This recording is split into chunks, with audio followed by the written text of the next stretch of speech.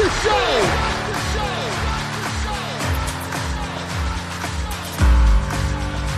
You have all made it to the dance. You have all made it.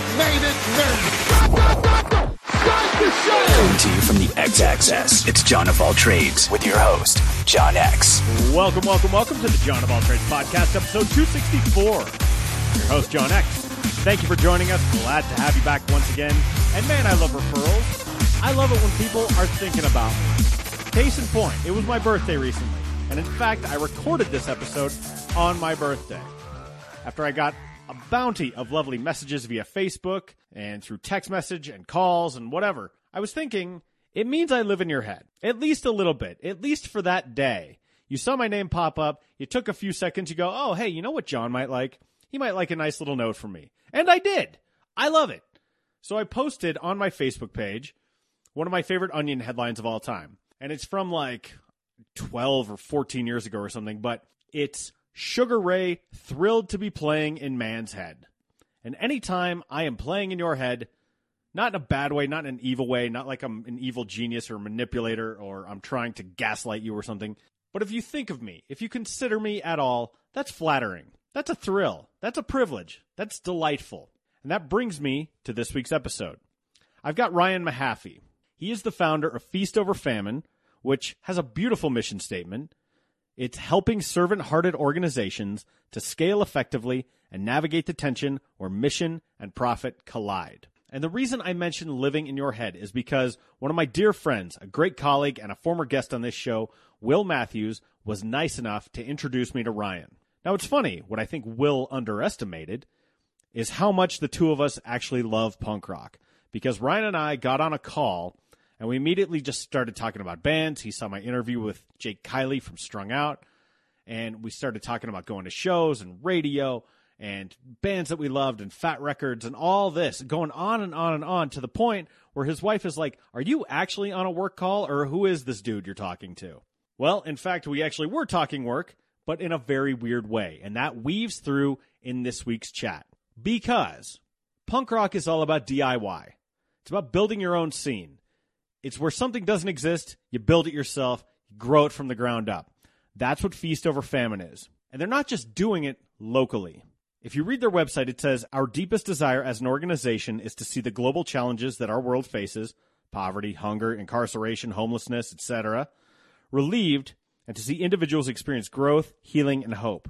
We believe that blending the nonprofit/mission world with the for-profit/business world is a key piece of the puzzle for accomplishing this goal. It's combining the tenets of business with the principles of serving the world in some greater capacity and blending them together in a way that I think very few people, if anyone in the entire world, are doing. He's an awesome dude. We talk a ton about his journey. He worked for Red Bull. You got a crash course there, so we talk a little bit about energy drinks. We talk about how do you take this desire to change the world, blend it with your business expertise, and make it into something that the world has never seen before. And he's doing that with Feast Over Famine. It's an energizing conversation with just an incredible dude, just super kind-hearted, but super driven. You can hear it when he talks about things like ultimate frisbee, or mountain biking, or extreme sports, or music, or the work that he's doing in Tajikistan, or Africa, or India, wherever it is.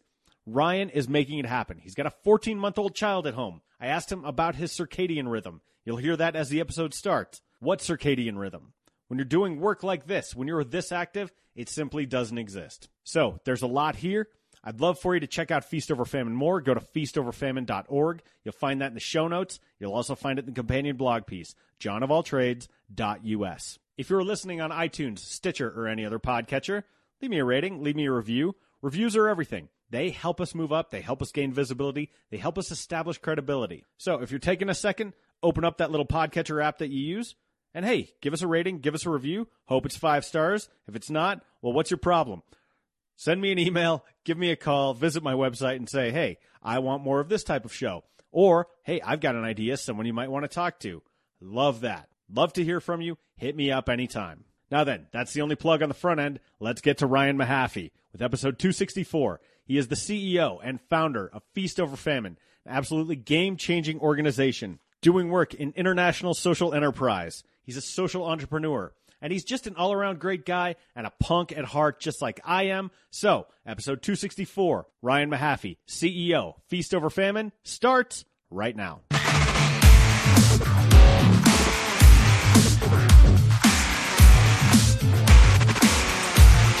Yeah, literally all over the map because we've got clients in like Ukraine and Tajikistan, like all over the place. Kira's parents just moved to Kazakhstan, so it's like, I don't even know anymore. And we've got a 14-month-old, right?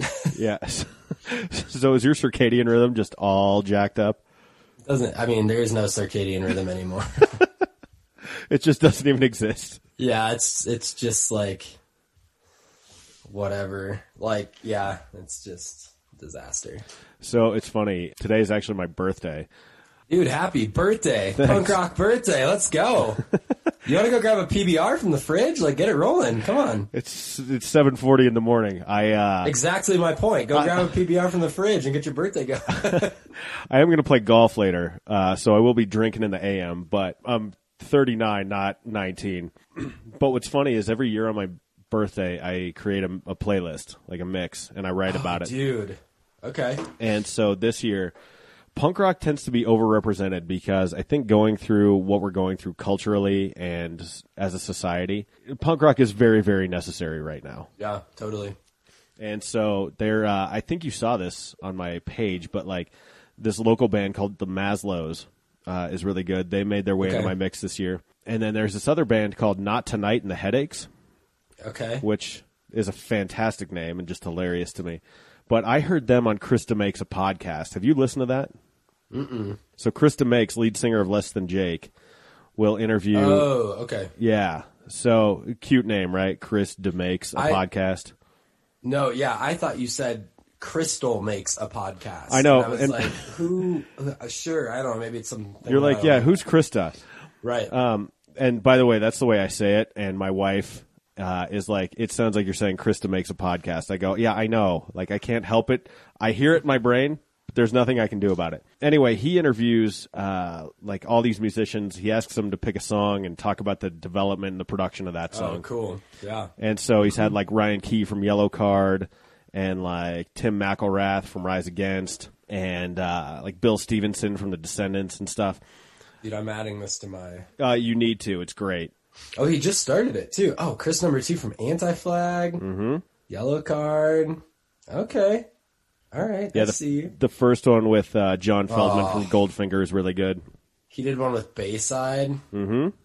Dude, Bayside's one of my guilty pleasures. It's just perfect. It's not really my jam, but... Oh, dude, I love Bayside. And the people who love Bayside, like, love Bayside. I mean, Bayside was a little out of your era, right? You're like, Bayside... Well, you say my era, like I'm, like, turning 69. No, I'm saying, like, a 9-year difference in the punk music world in the 90s and 2000s. Oh, no, that's true. Is a big difference. That's more what I mean. No, You're old. And you're old, so... No, I'm just kidding. Also that. So this is Ryan Mahaffey from Feast Over Famine, who is busting my chops at the moment. And also someone I was introduced to. Got to give a quick shout to Will Matthews, who... Are you starting the episode, dude? We've been going already. Oh, really? Oh, yeah. No, this is... It doesn't show that we're recording. Yeah, I know, because I'm recording on a Zoom recorder. I'm sorry. And then I messed it all up. Oh, a big shout to Will Matthews, who introduced both of us and is one of my favorite people. That dude's just an absolute ray of sunshine. Will is like, you got to meet this guy, Ryan. We started talking, and I'm like, wow. As soon as we started talking, I felt like I'd known you for years, which was crazy. Yeah, dude. My wife yelled at me for spending a work call on a Friday for an hour and a half, not talking about work, not helping with the kids, and not knowing what the heck I was talking to you about and why. Well, hopefully when this episode goes live, she'll be like, okay, hopefully this was worth it. You think she'll get there? She's already there. She's great. Yeah. Good. Yeah, I know how it goes with the kids, man, because, like, it's relentless. They never stop. It never, ever stops. You're always on. It's so funny. Like, we started talking, and yeah, my intention was to, like, I think we were going to talk about podcasting. I can't remember the exact reason we connected. Do you? Yeah, I think it was kind of podcasting. You had done an episode with someone that Will thought was kind of up our alley, and he's like, oh, you guys should talk. Yeah. And then we talked. Yeah, I remember you're like, okay, why wouldn't Will tell me that he talked to the guitarist from Strung Out and not this other person? Like, because you go, like, Will knows I'm into punk. He knows John's into punk. Will's brother, I think, was in a band called Shudder to Think. Really? Yeah. Yeah, you didn't know that? I want to see Will Matthews in a punk band. So do I, with that sexy baritone of his. But yeah, dude, we ended up talking music, and it was so funny because, like, just a couple of old punks, old in my case, not quite as old in your case, but in terms of like where punk typically grabs people, you know, we're kind of out of that demographic just a little bit. Yeah. But it really informs everything we do. So, like, I'm interested in kind of your journey, first of all, and then secondly, like, what brought you to Feast Over Famine? Because that is your baby. That is something you created from the ground up, total DIY style, right? Yeah, totally. Yep. So hit me with it. What brought you to this moment? Yeah, so I can give you the short version, and then you can ask whatever parts of it you want along the journey. So, short version, from Chicago area originally, went to school in Milwaukee. Great punk scene in Chicago, by the way. Yeah, great punk scene in Chicago. Not kind of Milwaukee, but not. It's hard when they're so close together because, like, my entire family's from Chicago too. So, like, Right. I know that area. So, you know, when you start getting up towards like Gurnee, you're close to the Wisconsin border and stuff. And if you're a band, you're like, yeah, we could hit Chicago and Milwaukee, but I think people are going to be traveling between those cities anyway. Yeah, like in college, like I hit a point junior, senior year was like every other, like I think the Menzingers were recording one of their records in Chicago, and they were doing some like underground bar show every weekend, and we were back for Chicago like once a week at that point. So, oh, wow. Yeah, which is crazy. So yeah, so I went to school in Milwaukee, worked for a handful of different companies, the Milwaukee Bucks, Northwestern Mutual, Harley Davidson, digital marketing, web design agency, and then was with Red Bull for a while. And the funny thing going down the punk rock route was like Red Bull's persona is to be anti-authoritarian. like they, Yeah. You go through training and they have this little image of Mr. Red Bull, and it's what we're supposed to embody. And it's like, goes against the status quo, anti-authoritarian, like pursues excellence and everything, which you start to see in Red Bull how they do things. Like, dude, this is what I live every day. This is great. And so left that in 2015. Was going to go do international. Did they live that? I mean, was that true of the brand? Like, or was it more corporate than it appears at first blush? You're trying to get me into trouble here. No, I'm not. No, you're fine. The reason I ask, too, is because I worked for an energy drink for 2 ill-fated months.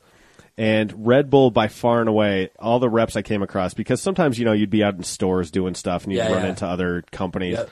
Red Bull always had their stuff most together compared to everyone else. Like, you'd meet guys from Monster or Rockstar, or, you know, there's like a zillion energy drinks out there. Like, what was that one that UFC used to do, like Zenergy or whatever?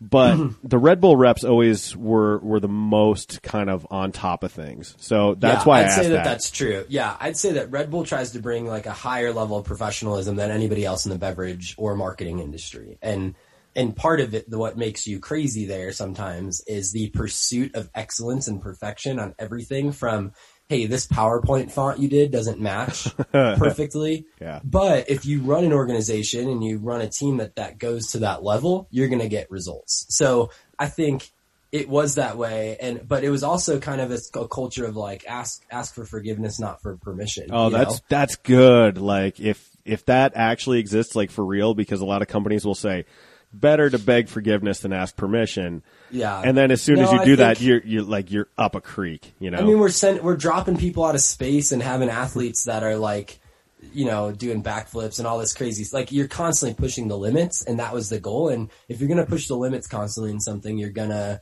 make mistakes and fail, and it's risky, right? Right. Like that's the idea of extreme sports. Take massive risks. You're probably going to break something once a year, but it's worth it, you know? And I think they embodied that well overall. Did you do any like extreme sports, or did you grow up in that culture?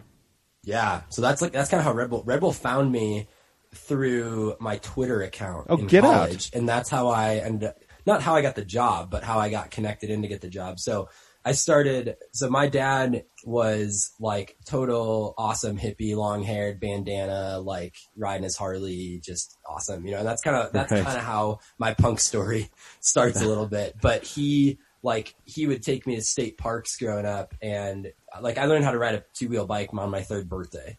And he was like, okay, you know, I don't want you to get hit by a car growing up. So let's go on these state park hiking trails that say no bikes. He had this 10-speed bike. He called it suicide, because he felt like he was going to. So he called his bike Suey. It was like this 10-speed road bike that was just falling apart. And I'm on my little bike, and we just go ride all these hiking trails and get ourselves into trouble. And so he created a monster because I started racing BMX, like pedal bikes, dirt tracks, when I was 5, and raced till I was 19. And now I race mountain bikes here in Colorado, like downhill and enduro. And, you know, so if I have a full face helmet on and there's a chance of me being several feet in the air, like I'm happy. Like I'm totally in the zone. Dude, downhill, like mountain biking is some of the craziest like stuff I've ever seen. And if you've ever tried it, and you're like, when you start out, you're not going that fast, but it's terrifying because you're going down like ski slopes.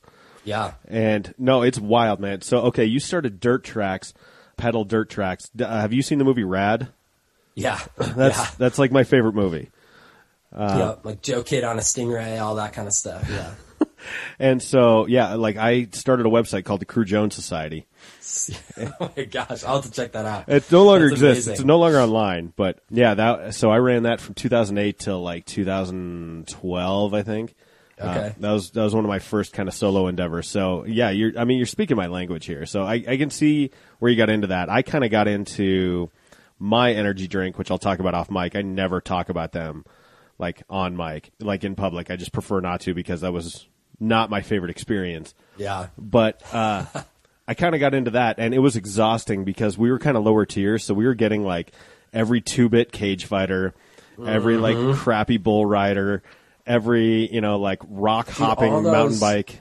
All those energy drinks, they're just kind of a B-rate version of Red Bull. And I hate to say that. I don't work there anymore, and I think Red Bull has its challenges, and it's like an elitist mentality, but you know, we've shared that with clients sometimes on our business side because like Red Bull purposely priced itself premium. We said, we're a premium beverage or a premium brand. You can go get us 3 16-ounce monsters for the price you can get 2 8-ounce Red Bulls. Right. And some people will do that, and like more power to them, but you're right. It's a different business model.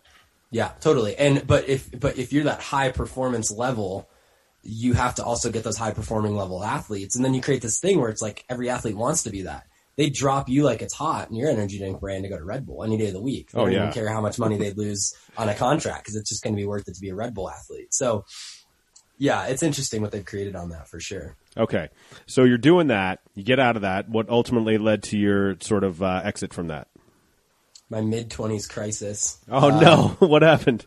That's what I call it. I mean, I got super burnt out. I got super mad at the corporate world. Like, just kind of hit like, oh man, you know, the man's out there. Like, I'm selling sugar water. And I think it wasn't like that boiled down. Like, I think my theological, philosophical, like mental health was much more mature than that. But I was doing like 85 flights a year, 130 Marriott nights. Like, I was just grinding, like total road warrior. And so I just got burnt out on it, man. And it was like, I was cross country skiing in northern Wisconsin like New Year's Eve, we rented like a little hut and we're cross country skiing and with a couple buddies. And I was like, man, I'm only here for the paycheck and the health insurance and the security it provides. And I'm scared to leave and go do something crazier because it's just not secure. Like it could be really stupid. And then I went back to my punk roots kind of in that exact moment. I was like, man, 16-year-old version would punch me in the face. Like 16-year-old Ryan would punch me in the face. Like talking about insurance and security. Yeah. It's like, what's wrong with you, dude? You want to go change the world and you're going to talk like that? You loser. Come on. Sell out. Well, washed up, sell out, terrible dude. Yeah. So it's like, I love that though. I love that these punk roots that we have, like, and how that shaped us, you know, over those years, like, pops up in these moments, these critical, pivotal moments in life, and says, "Yo, get it together." You know? Dude, don't be that. Totally. And it's funny, like, I stayed at my company, like my corporate job that I just did a solo episode about. I stayed there for 14 months past when I had initially planned to leave. Mm-hmm. But in that time, I made sure, I'm like, okay, I'm going to lay the groundwork. I'm going to get my ducks in a row here. And so the day I got laid off, the very next day, I sent out the press release announcing my new company just to kind of stick it. Yeah.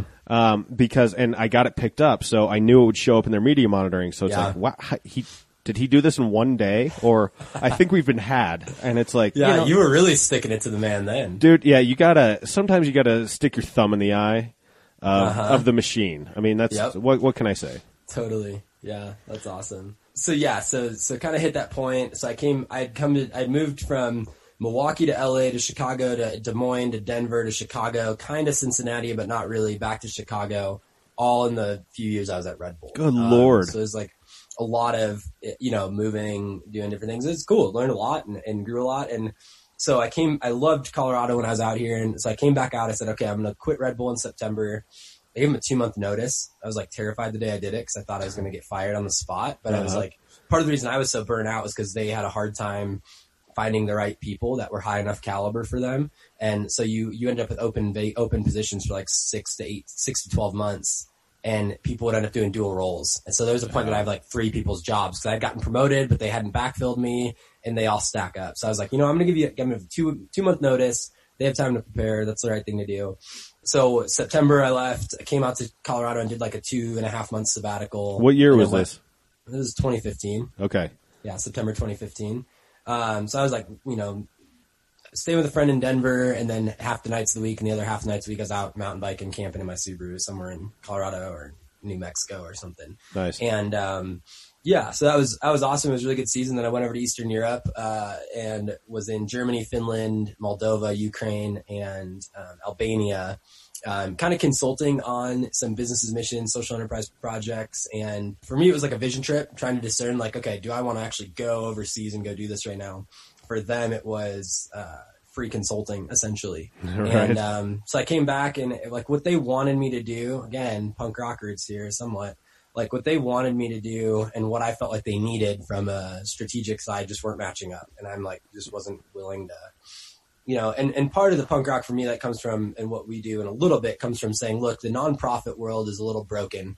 It's not fiscally self-sustaining. It doesn't operate as efficiently as it can. If we operate it better, we can serve more people. So I went through this kind of life crisis in my early 20s where I was like, look, I've been shaped by punk rock, which is all about brotherhood and community and social justice and picking up the person next to you. I've been shaped by a business degree. And I'll go back here. Those are the positives of punk rock. The negatives of punk rock are like a lot of drug abuse and different things. You go to shows and festivals and it's like tons of drugs, like a lot of alcoholism. Like there are some downsides to that culture in a sense, right? Well, and Ryan, like one of the things that bothered me for a long time was because I liked punk rock, I thought I had to hate every other kind of music. Yeah. And like once I got into my 30s, I'm like, what am I doing? Like why do I automatically just chip on your shoulder? Yeah, dude, totally. And like just this like really snotty attitude about everything else. And when I realized, I'm like, oh, it's exhausting hating everything. Yeah. And so like I opened my music, pissed off all the time. Yeah, dude.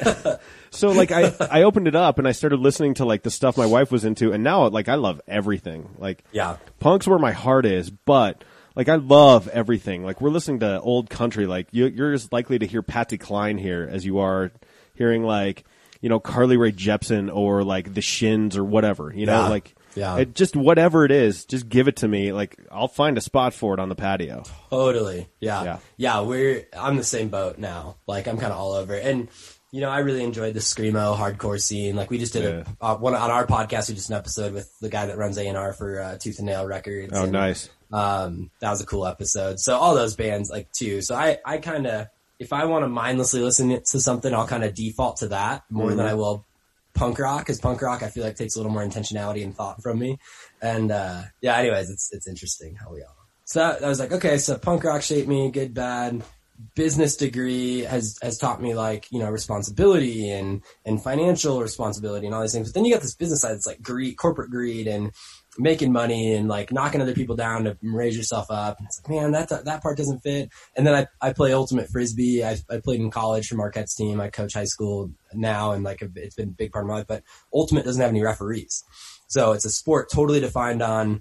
We're not going to have a referee. There's a rule system baked in, and the integrity of the game, which is called spirit of the game, is more important, and honesty is more important than winning. So you're like, and you'll see massive, and like even in the pro leagues that they've decided to have referees, a player can overrule a ref. If like, so if I go to catch it and I actually don't catch it, it hits the ground first and the ref calls it up, there's an overrule opportunity where the player can say, actually, I did drop it, you're wrong. And integrity can outplay. And it happens all the time. Dude, what? It's super cool. I know nothing about Ultimate, but that's like a utopian sport. It's almost like it's incredible. It's like the way golf is supposed to be. Mm-hmm. You know, Yeah. but like everyone cheats at golf because like you're kind of out there by yourself, and you know, if you're not keeping score, if you're not playing in a tournament or something, you're just kind of hitting the ball around. It doesn't really matter. Yeah. But you know, in a team sport like this, and you know, a game with some precision and some very specific rules, Yeah. I could see where that would unravel. And I imagine the people who are less than, call it less than honest, don't last Yep. long in any league, do they? Yeah, right, exactly. And you know, like the high level, I mean, you got a few college teams, a few club teams that have a bad MO. Like, it is traditionally frowned upon to, you know how an NFL player will catch a touchdown and they'll spike the touchdown? Mm-hmm. Traditionally, to spike a disc after scoring has been frowned upon in the community. Like, yeah, toss the disc down, high-five the person next to you that's playing D on you, encourage them, and go. Now, you could watch the pro leagues, and now it's all highlights of guys like spiking the disc into the ground, and they've got to replace it because it bent and stuff, and trying to coach high school and teach kids, like, hey, like, we used to have a rule, like, 10 push-ups if you spike the disc or something like that. Sure, and, yeah. And occasionally I'd jokingly spike it because I'd, like, you know, jump over some kid and mess with them, like one of our better players, and I'd spike it on them or something to mess with them, and they'd make me do push-ups. But that was like the fun tongue-in-cheek to teach them. Yeah, but you know, there's some other purpose to what you're doing there as the coach. I get it. Totally. Yeah. So, but yeah, dude, it's like I mean, again, drawn to that kind of from a punk rock roots. Like, look, integrity is going to rise up over everything else. The people around you matter more than anybody else, and let's do something about that. And let's like have something like to value deeper in a sense. Okay. So I want to go back to something because I manage this from the corporate side. You mentioned that the nonprofit model in a lot of ways is broken. Yeah. And I agree with you because I managed our charitable giving portfolio. So I had, Wow. Okay. I I didn't realize that. Yeah. I had more than like Punk rock mixed with like investment banker. Now, man, you are like scum of the earth sellout in that scenario. hey man, anytime I got to tell a nonprofit that we were giving them some money, like that was the best part of my job by far. It's amazing. Yeah, I'm just messing with you. It's I super know. cool. But I would get pitches, like literally dozens of pitches a week from Yep. people. And the nonprofit model is traditionally like just kind of hat in hand. Here's the important work we're doing. Here's the underserved people we're doing. And I'm Yep. like, you guys are not coming correct with your value proposition here. Yeah. And the ones that treated themselves like a business that had some understanding of where the screw turns for me on a corporate side, where I can actually get this approved, Yep. were the ones who were most successful and ones who would stick around. Yeah. The ones that were just sort of like trying to, I don't know, like play up the pathos of what they're doing, you Yeah. know, were almost never successful. And Yep. I would check up on them like a year later, and then a lot of them would be gone. Yeah. And so you Yeah. noticed that from your side. Can you say more about like why it's broken beyond kind of my take on it? Yeah. So our organization, Feast Over Famine, that I started, started in 2016, kind of out of that where my story left off for the most part. So we exist to help servant-hearted organizations to scale effectively and navigate the tension where mission and where profit collide. That's our mission statement. And our vision is basically to see as much of the global marketplace be eaten up by social entrepreneurs, social impact companies, or nonprofits that have an earned income stream of some sort.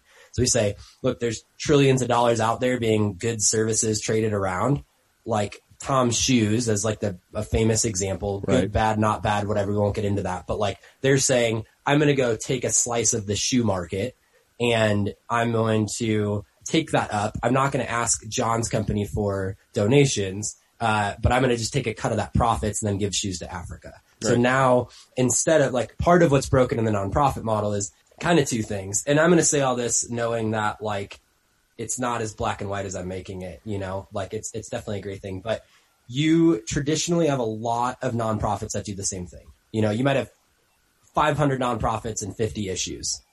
And part of that is like a chip on the shoulder kind of thing that says like, oh, well, they're not doing it as good or they're missing it here. And I'm going to go spin off and do my own, or I'm just going to do something like there's collaboration, but not as much. So there's just kind of some waste there. Dude, and what's funny hearing you say that is, so I ran this thing called Mile High 100 for a little while, where it was basically modeled after 100 men who give a damn, 100 women who care. Like, you ever heard of that model? Everyone brings their... Yeah, it sounds really familiar to me, actually. So basically, you get 100 people together. They all promise to bring $100. It's like Shark Tank.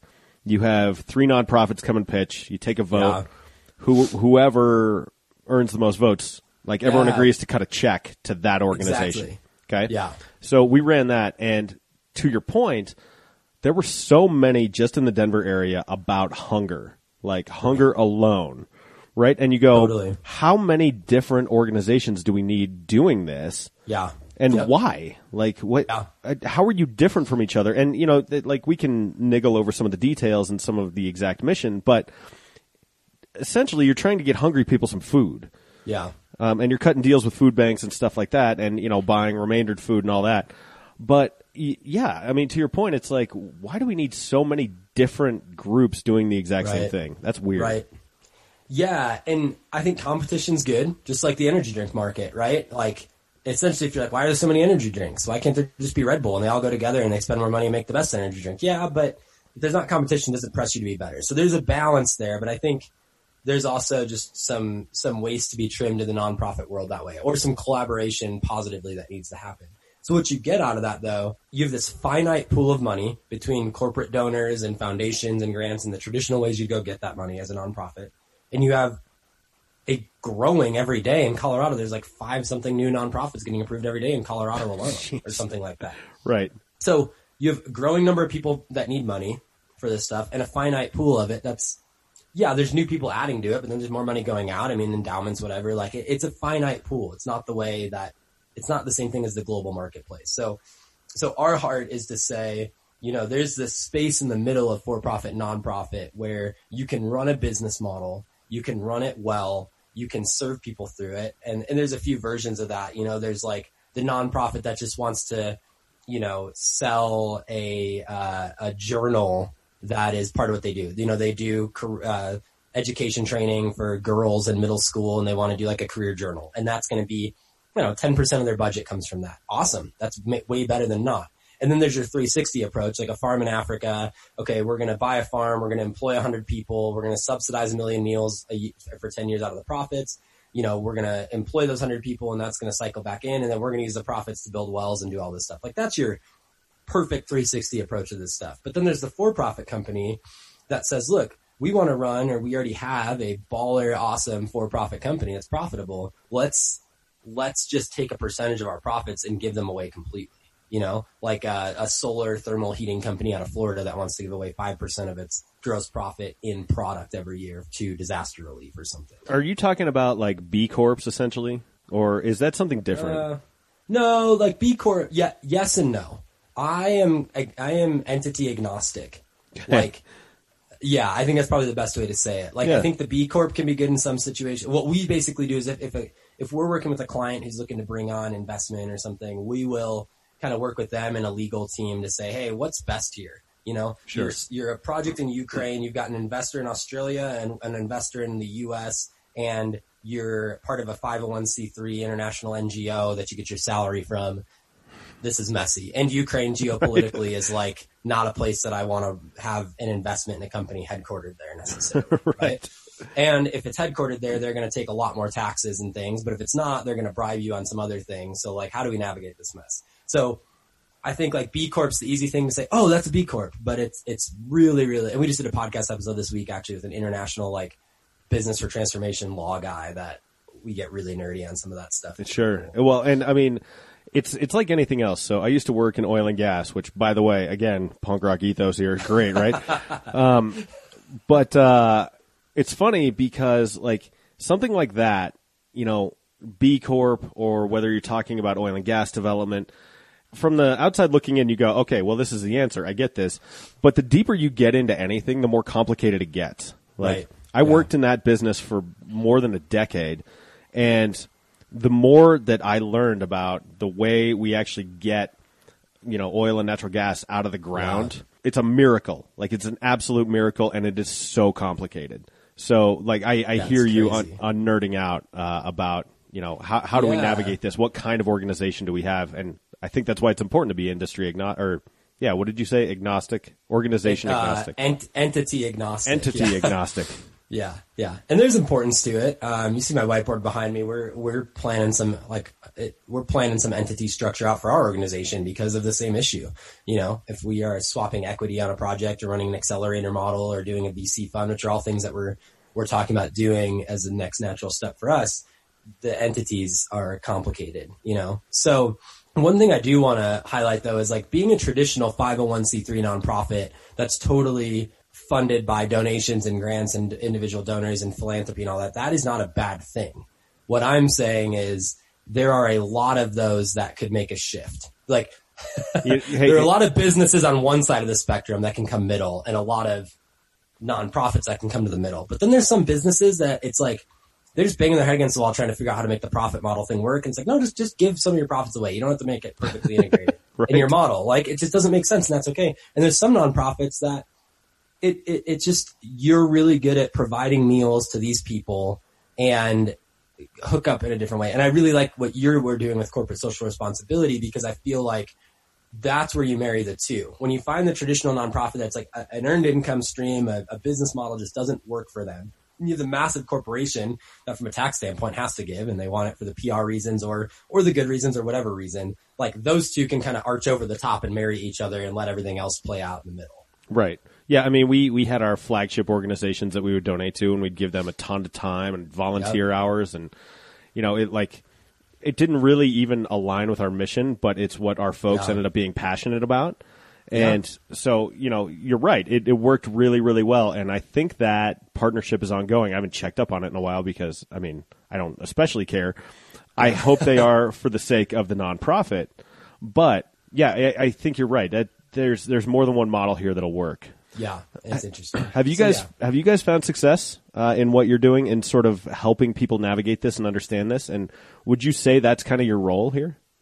Yeah, the first 2 years of our organization. So really, like the bread and butter of our organization, how we make money is we're a consulting company essentially. So we're doing a hybrid model of strategic planning mixed with operational scaling mixed with executive coaching, and we're helping organizations and businesses and stuff like discern like where they've been, where they're headed, where they're going, why they're going there, how they're going to get there, what's the financial model intricacies of a 10-year profit and loss projection, what's the org chart mapping, like 10 years from now, what's the org chart going to look like and how do we reverse engineer it and which position's going to hire when and what's the compensation models and what's the sales and marketing strategy that supplements that. Like my background has allowed us to kind of help in each one of those areas very specifically. So we're taking a really holistic approach, like soup to nuts, like to help people with that. Dude, and that's crazy to me because that's like what you hire, you know, like, have you ever heard of Gap Incorporated or like Accenture does stuff like this? Yeah. Yep. Like management consulting. Right. Is essentially like, yeah. And so I think that part surprises me a little bit because, you know, we're talking about nonprofits here and we're talking about social enterprise kinds of things, yet there's not an organization out there that wouldn't benefit from streamlining and understanding, like getting their operations just totally dialed in, because I think that gets overlooked because very few people are actually trained in that. Like you start a nonprofit where you're trying to feed people. What do you know about creating an org chart? Right? Totally. And how we've failed as a society is we've told, whether you're you own a painting company or you are a social worker that's seen the brokenness in the education system and is wanting to go out and do something about it. Either one of those, we've told people they need to be a superhero in every way. Oh my gosh. Well, if you want to go start a nonprofit and do that, you need to be a CFO and you need to be a COO and you need to know how to hire people and you need to be the best manager. No, that's like total BS. That's like that's a fallacy, bro. Like totally. But that's what we've told people. We've told the painting company, like, hey, when you get to 200, 300K revenue, like you should know how to scale that thing. And it's like, no, go paint houses really, really well. This is like every good CEO in the world knows that they should not be the smartest person in their organization. They should surround themselves with the best experts that are most relevant and most passionate about what they're doing. And if you're a small business owner or a small nonprofit or a social enterprise or somewhere in between, you should do the same thing. And so that's the role we've tried to play, is instead of, like from the beginning, instead of saying you've got to individually hire all those, like let us come alongside you and help with all that stuff and then apply the partners or team members or whatever. I'm struck by something, which is I'm a shop of one, right? It's just me. Yeah. But I'll talk to other kind of solopreneurs, and they're like, wait, you have an accountant? And I go, of course I have an accountant. Why don't you have an accountant? I know nothing about accounting, nor do I have the desire to learn tax law. Yeah. So, like, I pay someone to do it, and I'm happier for it because it takes me less time, ultimately. I'm not stepping over $1 to pick up a dime. Yeah, exactly. So, like, you know, I pay money to my accountant, but that time has value to me, and I can focus my attention on better high-dollar activities for what I'm doing. Yeah. When you go to the coaching side of things, like, which is woven throughout it, like, our heads are down. We're in it. We have a to-do list that at the very bottom of it is like 5 or 10 things that'll really push our organization forward strategically, whether it's this new marketing idea, this thing, and it's the stuff that you never get to because everything's on fire all day long. You know? Yes. Right? Like, how many people out there are like, man, I've always wanted to start a podcast and talk about this because I think it'll change people's lives. Go start that podcast. Right? Yeah. But I get it that we get stuck in our day-to-day and we can't pull our heads out. So part of our role we view as like coming alongside individuals and saying like, let's help pull your head out and let's craft this dream. And let's not leave you with like a lot of strategy consultants in the past. And even still, they will like walk you through their 15 fancy whiteboard exercises and then drop it into a PDF model that came out of some book that they're certified in. And then they'll hand that to you and say, oh, here's your PDF. Like, now go do this. And you're like, dude, I don't have the skill or the time to implement this. So it ends up back at the bottom of your to-do list and you're out $5 or $10 or $15 or $30,000 because that's just a broken model. So what we said is like, we're never going to do that. We're going to actually come alongside John and say, yeah, John, that would be cool if you built out this business model. What's the profit margin of it? What would you charge? How much of X widget or X dollar thing do you have to sell to hit this? And when you get to that amount, how many people are you going to need on your team so you don't crush under it? And do those numbers match up? And if they don't, then let's massage it out until we fix it. Oh, by the way, if you're going to do that, you need a sales and marketing strategy. So are you going to do that? What's your conversion ratio? John, you got to go talk to 500. So we start to piece all these little pieces together. And now we don't just say, oh, we're going to be a $10 million company in 10 years. We say we're going to be a $10 million company in 10 years, and every single moment until then, we've got lined out. And of course, stuff's going to change, but we're really intricately getting involved in that. Dude, it's so funny too. We had one of those big like consulting companies come to my corporation. Yeah. And we did all those whiteboard exercises and they were endless. Like just endless. Like the big sheets of paper, everyone goes around, writes something on them, and then you have to go around and star the ones you like and all that. And I remember thinking, is this leading anywhere? Yeah. And I felt like it never did.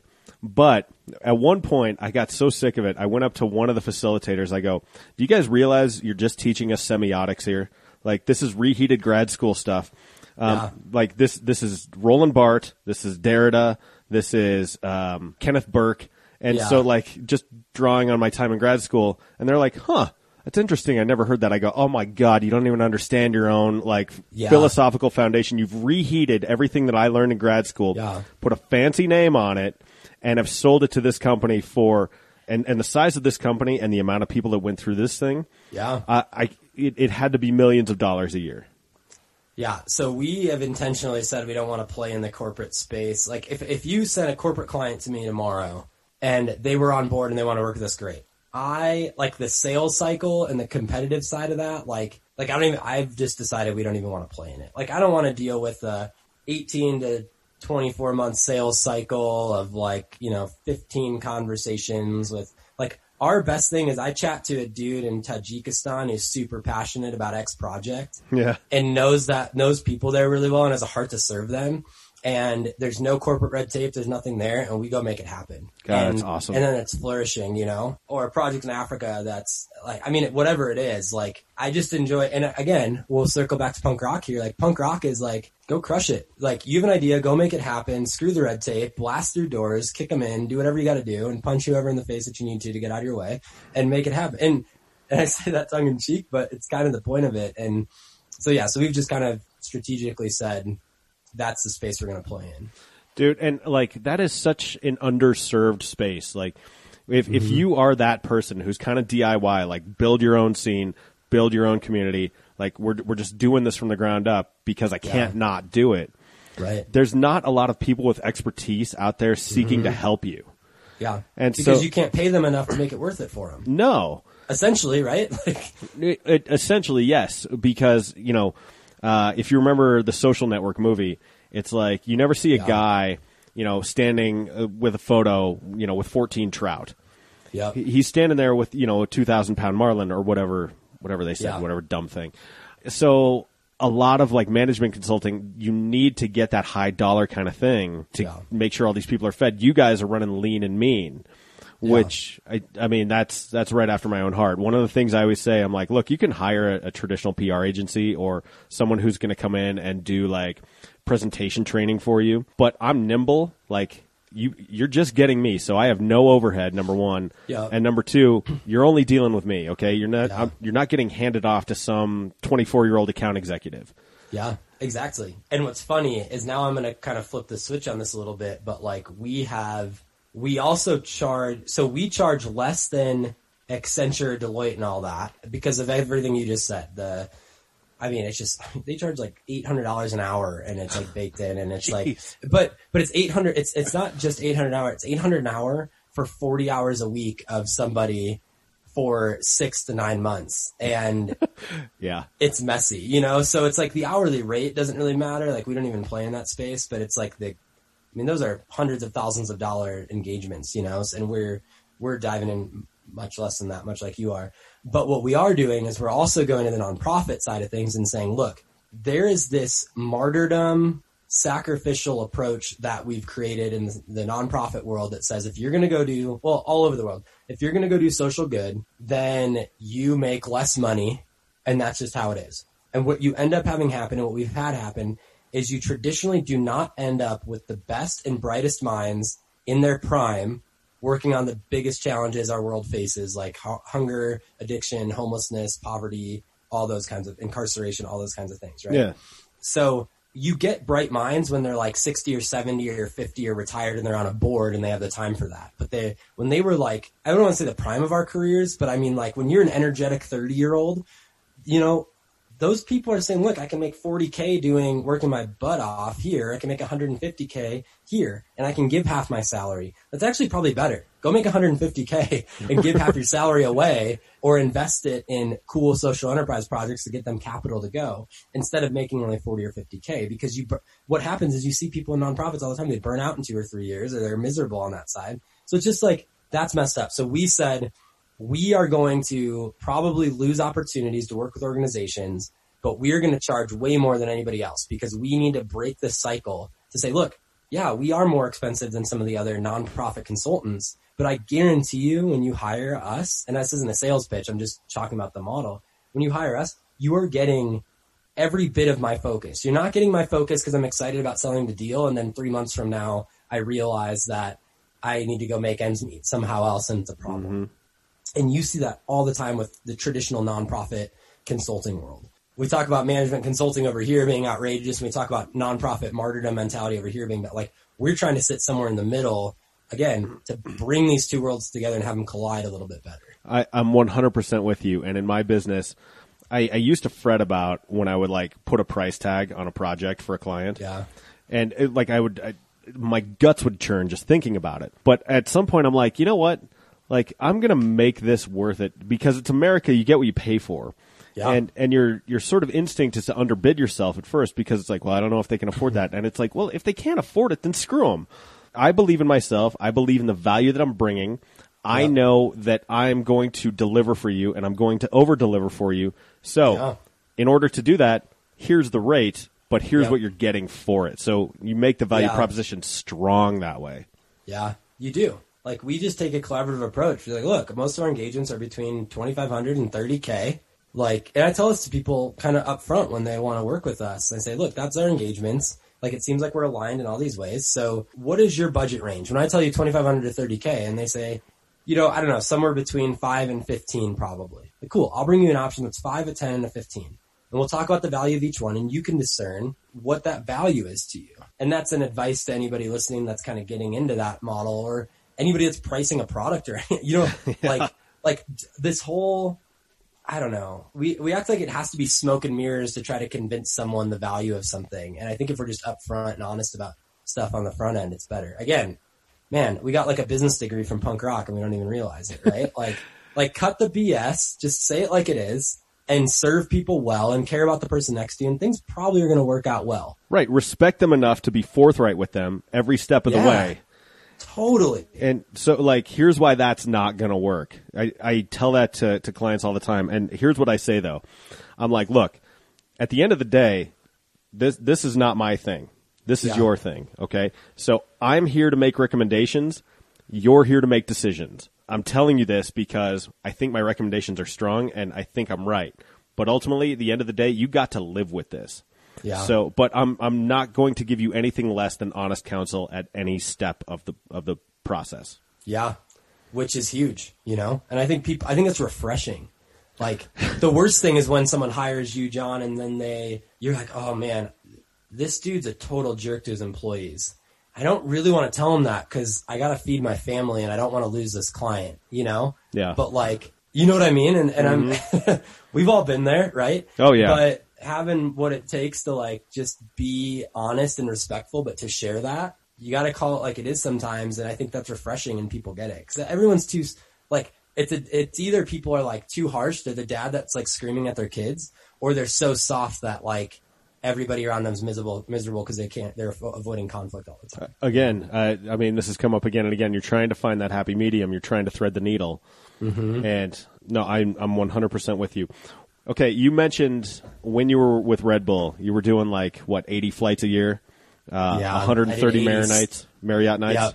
Yep. This sounds like you're doing projects all over the world. Now, prior to the pandemic, did you find yourself back on the road, or have you managed to find a happy medium where you're on the road a bit, but you've got time to yourself and time at home? Yeah, happy medium for sure. Yeah, and that's been intentional. Like, we have a 14-month-old. Like, I want him to see his dad working hard. I want him to see his dad serving people and exhausting himself to serve other people in some way, and I want him to connect those dots.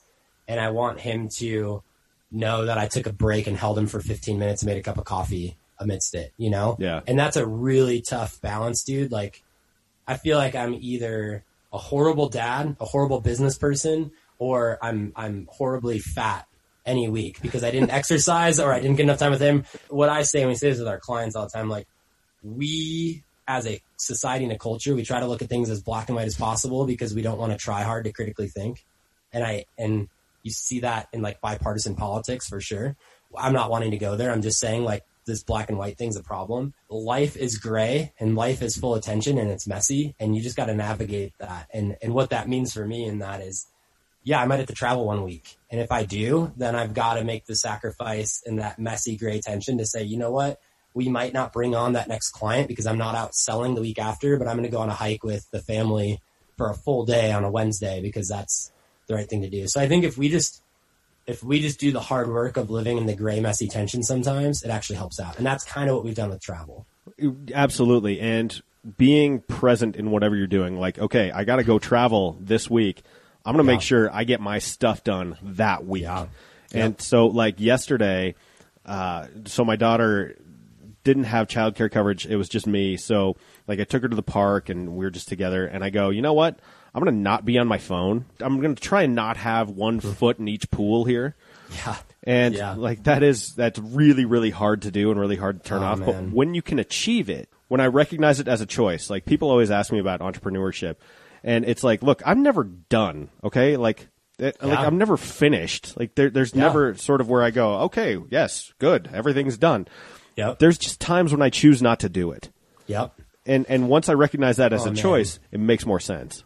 Yeah, that's gold. You just have to choose not to do it. And it comes down to prioritizing it. And it's crazy to think, yeah, that's not going to get done.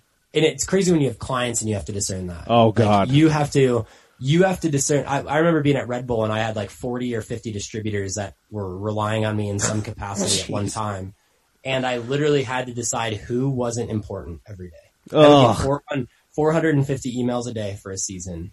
And I just, at the end of the day, had to say, you're important and you're not. And it wasn't that I was really saying that, but I was either going to kill myself in the process or I had to do that. And I think what I tried to do differently was not always say that this one's not important. Because I think if you're the boss out there that has the employee that always ends up at the bottom of the list, you're like, not important, not important, not important, not important. Like, that's going to destroy culture. If you do that with your wife or your kids, like if you're an entrepreneur and you're doing that with your wife right now, like, that's bad, you know? So, but yeah, the foot in one door, one in the other, man, that's so hard. And I actually have to I don't have the self-discipline most of the time to do that well. Like even last night, my wife was like, can you put the phone down and just like I wanted to make a couple phone calls because we're building a garage. I was like, I'm going to make these couple calls and hold him.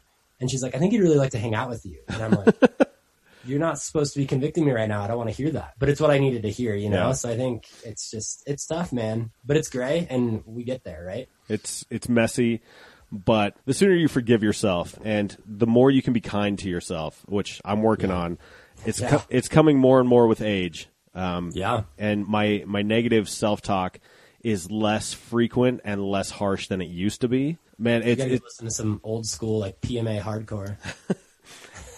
Hey, you know what? That's not unusual for me in a day. You know, I'll probably go get in my car and listen to Comeback Kid on the way to wherever I'm going. Dude, Wake the Dead, man. One of my favorite songs. That whole record. It is perfect. Mm-hmm. It is a perfect song. Yes, with the gang vocals and just the anthemic chorus. I love that song so much. I want to punch a hole in the wall every time I hear it. I wish there was a wall in my house that I could punch a hole in when I'm jazzed about music, but not actually mad, and it was okay. We need one of those. That song makes me sad that it didn't exist when I was a competitive swimmer, because I would have listened to that before every race. That would have been just flawless. I think we talk about this. Strike Anywhere has been that for me. Strike Anywhere and From Autumn to Ashes are the two bands that if I have a mountain bike race or I'm riding or something or just need to get jazzed about Frisbee or basketball game, whatever it is that I'm going to do, I will just put that on, and it is the energy you take from picking up change in a mosh pit kind of dance feel, whatever that music does inside of you translates so perfectly to a very high level athlete, just when you're in the zone and you don't even care, it translates so perfectly. Yeah, when you feel invincible. Yeah. It's amazing. All right, well, Ryan Mahaffey, this was an enormous pleasure. This is the time on the show when we do plugs. So plug anything you like. You've got your podcast, you've got your business, anything at all, man. The floor is yours. Yeah. Go check out what we're doing. We'd love to help however we can. We sit in that social enterprise place, so if you know a project around the world, whatever, we'd love to talk to them. We'd love to help them. Traditional, nonprofit, for-profit, somewhere in between. We'd love to talk. We're building up the investing side of things. We just recognize there's a need for capital for these projects, and there's a lot of people that don't want to do traditional nonprofit fundraising giving, but have a business background. So if that's you, and you say, man, I would love to give or invest in some way, tax deductible, not in a business project, talk to us. We're mobilizing some capital in that space and getting some projects around the world going. And we have a podcast. So it's the Feast Over Famine podcast. We're on all the spots. We're talking about these kinds of projects, interviewing founders and CEOs and different people that are experts in the area. It's super fun. So go check that out. And man. Give me the website. Me on. You never said the website. I just assume everyone's on Google. www.feastoverfamine.org. Okay. Well, and I put this in the show notes. So if you're listening on iTunes, Stitcher, iHeartRadio, or any of a billion other podcatchers, you can find it there, as well as at the homepage, johnofalltrades.us. I'll make sure to link to all of that. Ryan, dude, we need to get together more often because I could talk to you for a month of Sundays. And man, I think what you're doing is really, really cool work, and I wish you continued success. Yeah, thanks, Ben. Same to you. Thanks for having me on. And that'll do it for episode 264 of the John of All Trades podcast with Ryan Mahaffey, CEO of Feast Over Famine. What a great dude, huh? If you want to get involved and make a difference, find out more about Feast Over Famine. I guarantee you won't be disappointed. Ryan, just an amazing guy. I wish him all the success in the world.